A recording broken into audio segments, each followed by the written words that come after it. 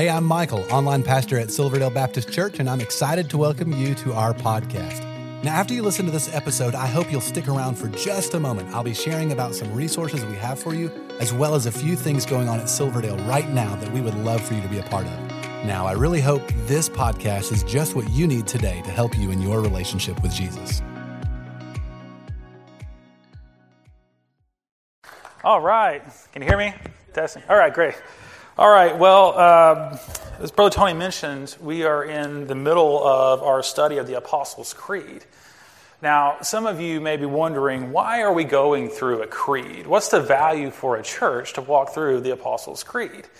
Well, when we affirm the Apostles' Creed, we are affirming the basic tenets of our Christian faith, right? Just like when we give allegiance to the flag of the United States of America. We are pledging allegiance to the flag of the United States of America, not to any other flag. We are affirming verbally the pursuit of justice, of liberty, and by default, we are rejecting injustice, the lack of liberty. The same thing is true when we as a church study a creed. We are affirming the tenets of the faith, and by default, we are rejecting anything that goes against those tenets. So 2 weeks ago, when we studied that we affirm the resurrection of Jesus Christ, we reject any notion that Jesus Christ was not resurrected, right? That's the value of going through the creeds. Now, this week, as you can see in your bulletin, we are looking at He ascended into heaven and sitteth on the right hand of God the Father Almighty.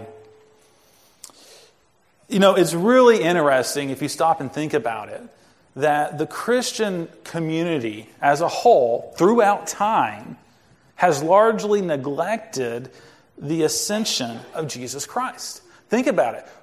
On our calendars, we have a celebration of Jesus' birth, of His death, of His resurrection, but nothing to commemorate and to celebrate the pinnacle of the exaltation of our Lord and Savior Jesus Christ, when He ascended into heaven and sat at the right hand of God the Father Almighty.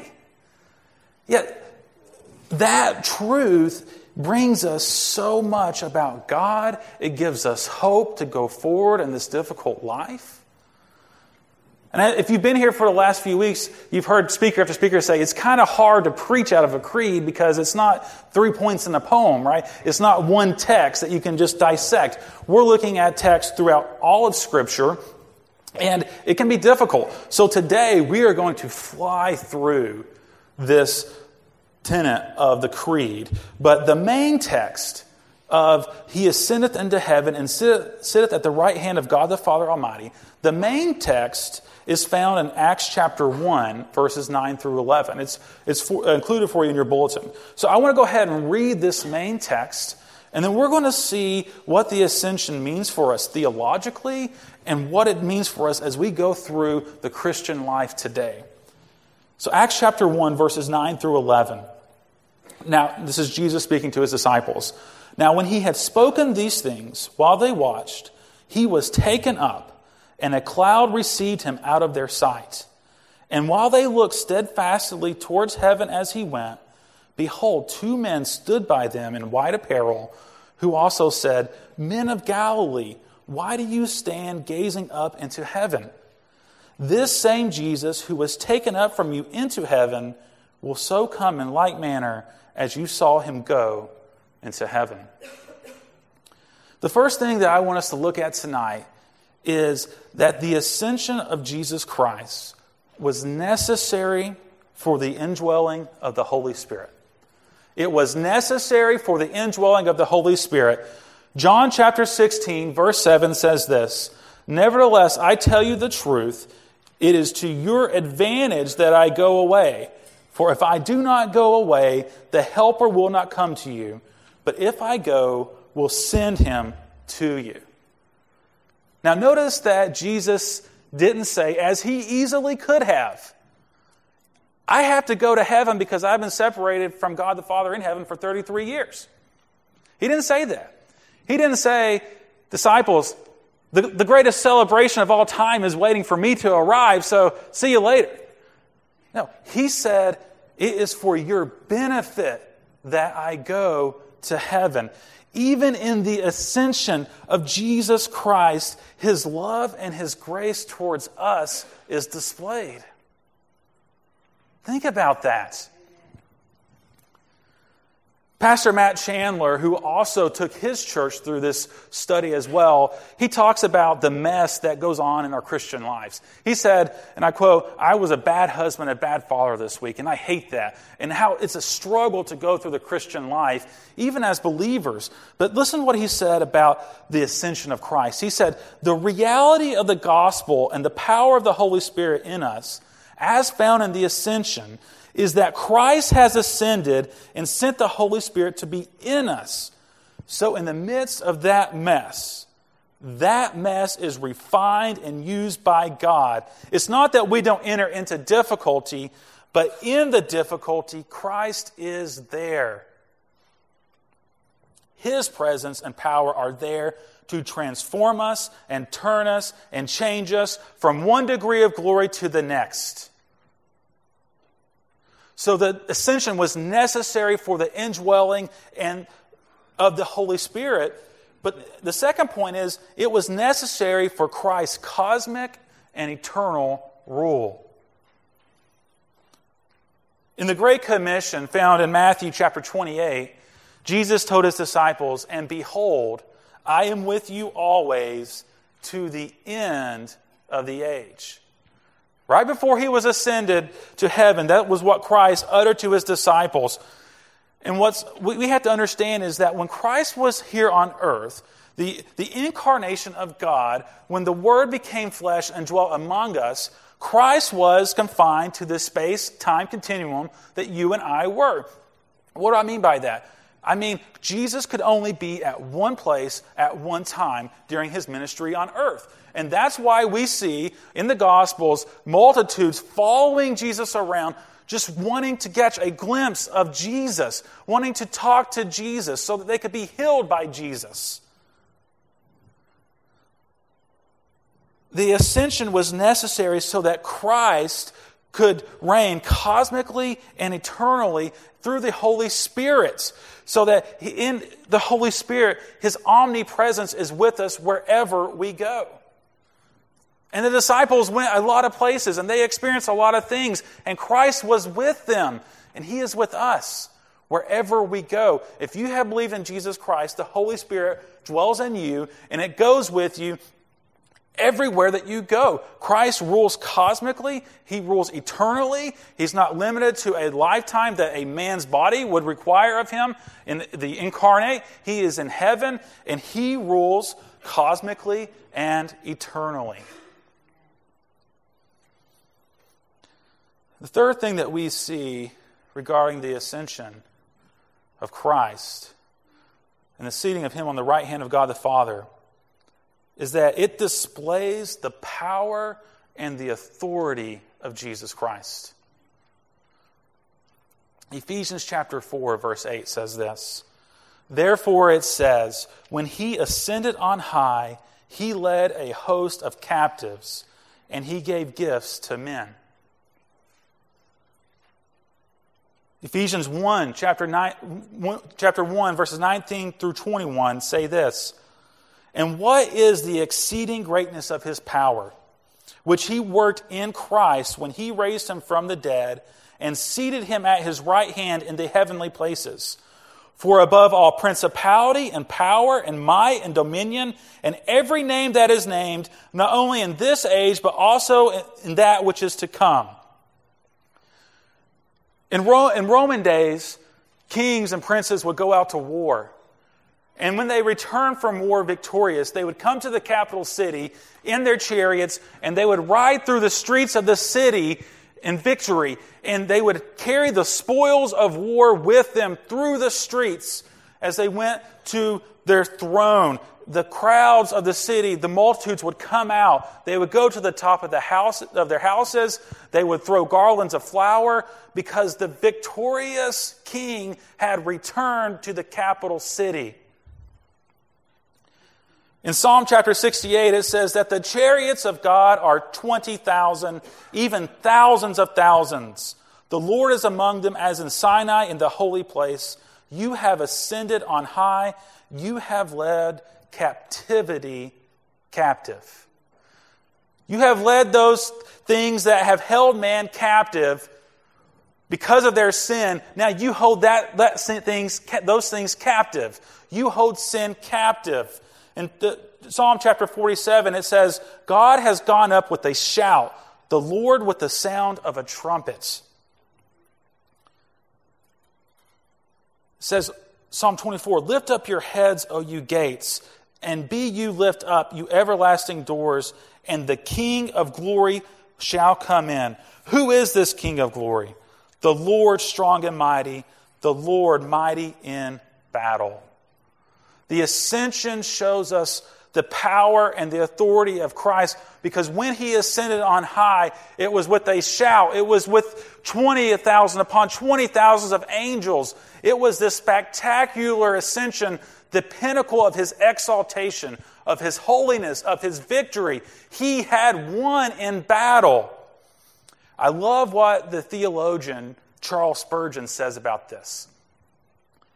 He says, brothers and sisters in Christ, everything that makes up your captivity, Christ has led captive. Moral evil He has defeated.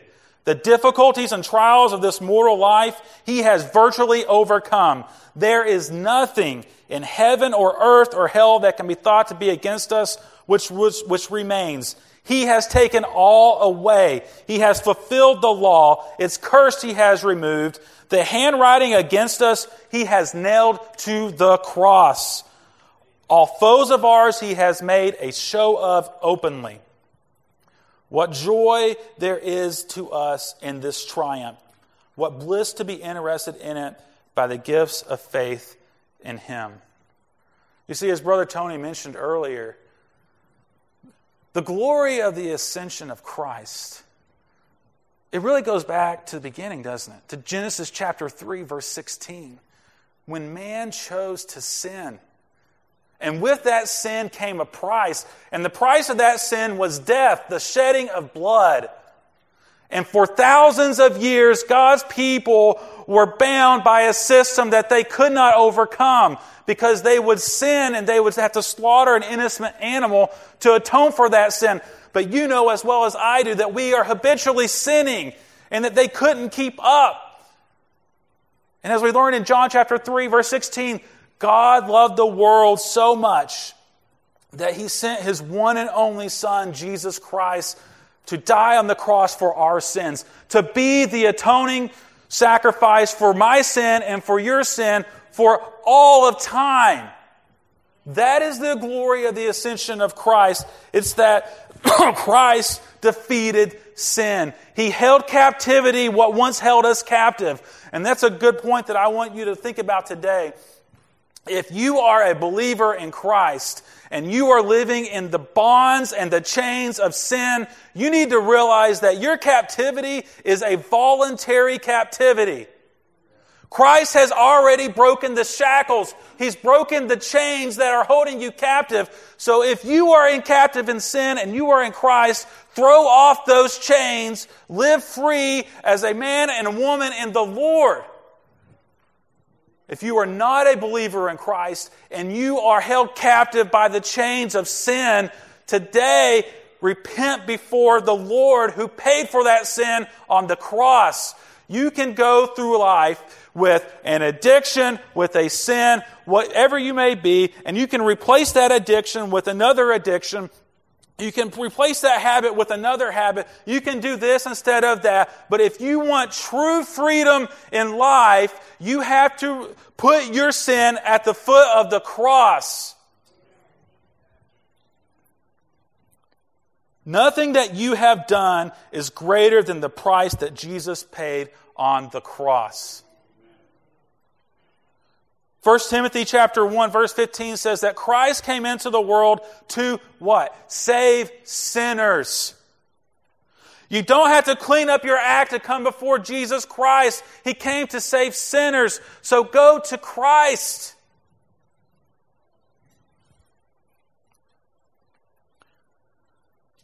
fourth thing that we see about the ascension of Christ is that it gives us confidence to pray. Look at Hebrews chapter 4, verses 14 through 16. It says, "Therefore, since we have a great high priest who has ascended into heaven, Jesus, the Son of God, let us hold firmly to the faith we profess. Having been tempted in every way, let us then approach God's throne of grace with confidence." Some of your translations may say with boldness.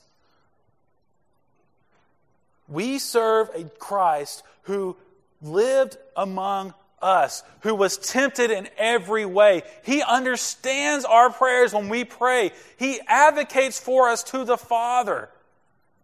We are not praying to a God who doesn't understand what it's like to go through this world. That should give us confidence to pray. John Calvin, the theologian, he had a great quote on this as well. He said that his seat beside the Father, Jesus' seat, is not without advantage to us. He said, having entered the temple not made with hands, he constantly appears as our advocate and intercessor in the presence of the Father, directs attention to his righteousness so that, to turn it away from our sins. So reconciles him to us as by his intercession to pay for us a way of access to his throne, presenting it to miserable sinners to whom it would otherwise be an object of dread as replete with grace and mercy. In other words, it's a huge advantage for us that Christ advocates before us.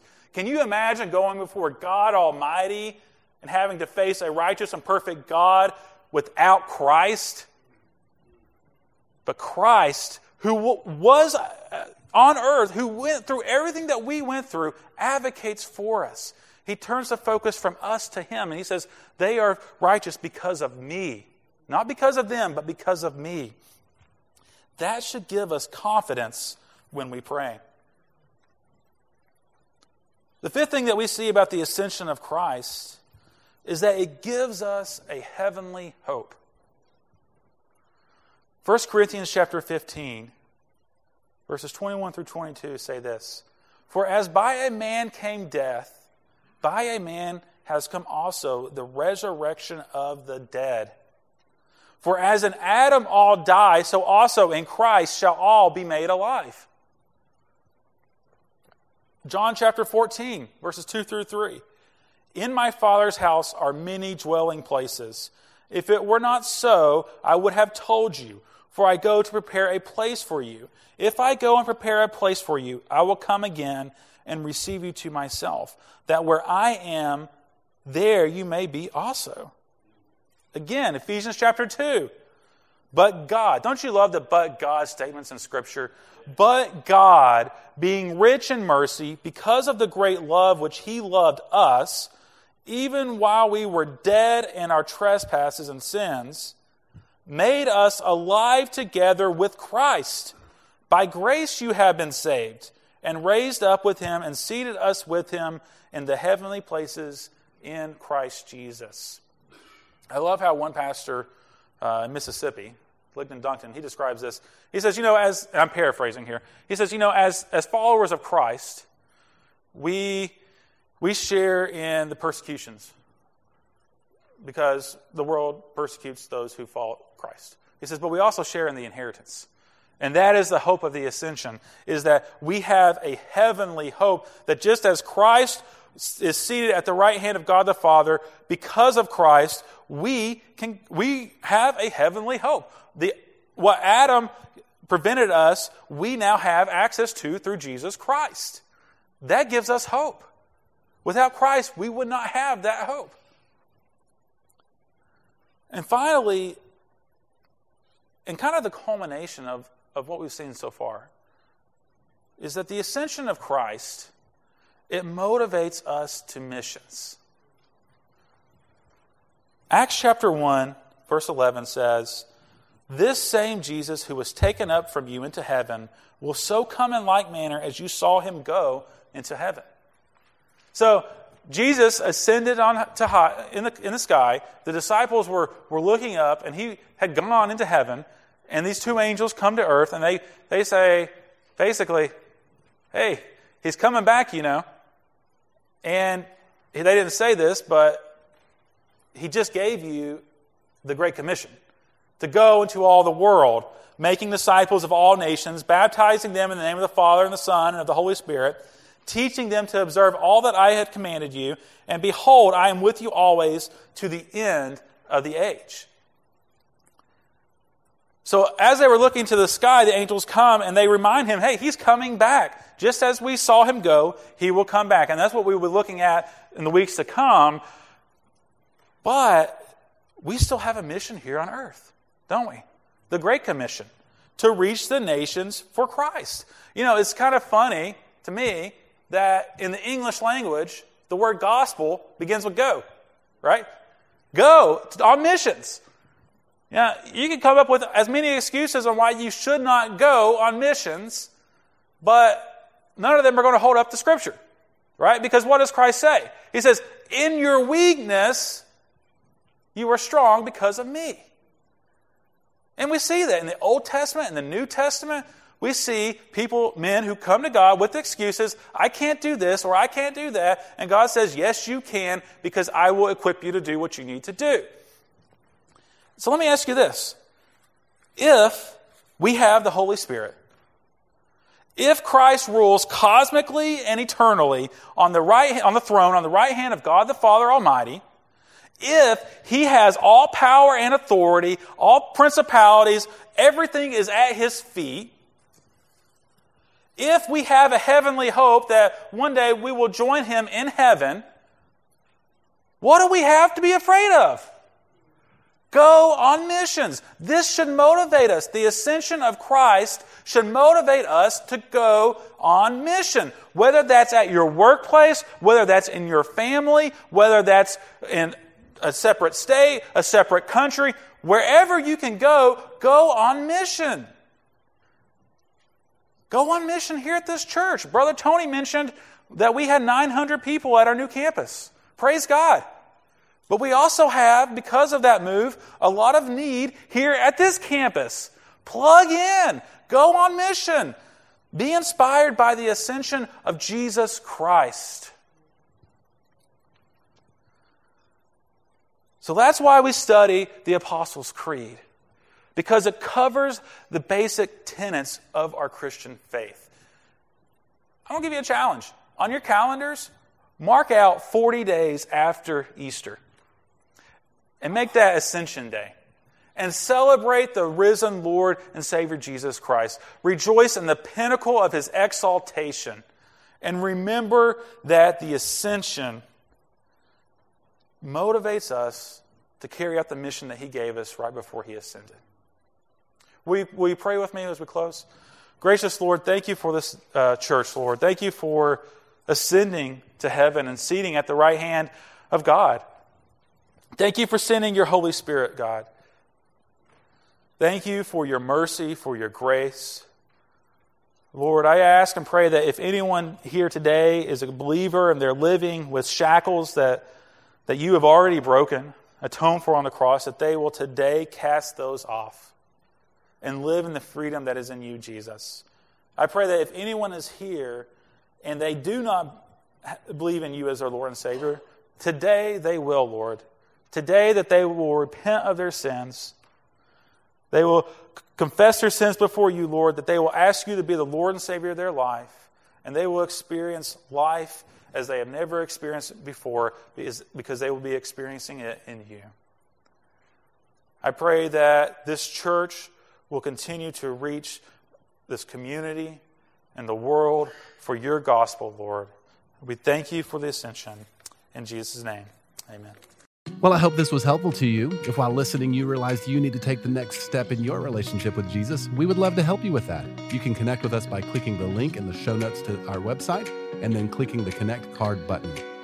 In our weekend worship service, we are in a sermon series called It's All About Jesus. Each weekend we study a passage from the Gospel of Luke and learn about a different aspect of Jesus. We would love for you to join each week as our pastors teach how Jesus is the answer to all of life's questions and needs. You know, there's a lot going on at Silverdale, and we want you to feel welcome and a part. So please, stay connected. Be sure to like and follow us on all the different social media platforms. You'll find the links in the show notes of this episode. And lastly, help us spread the word about this podcast. Take a moment to share this episode with your family and friends. Again, we appreciate you listening and hope you will join us again next time.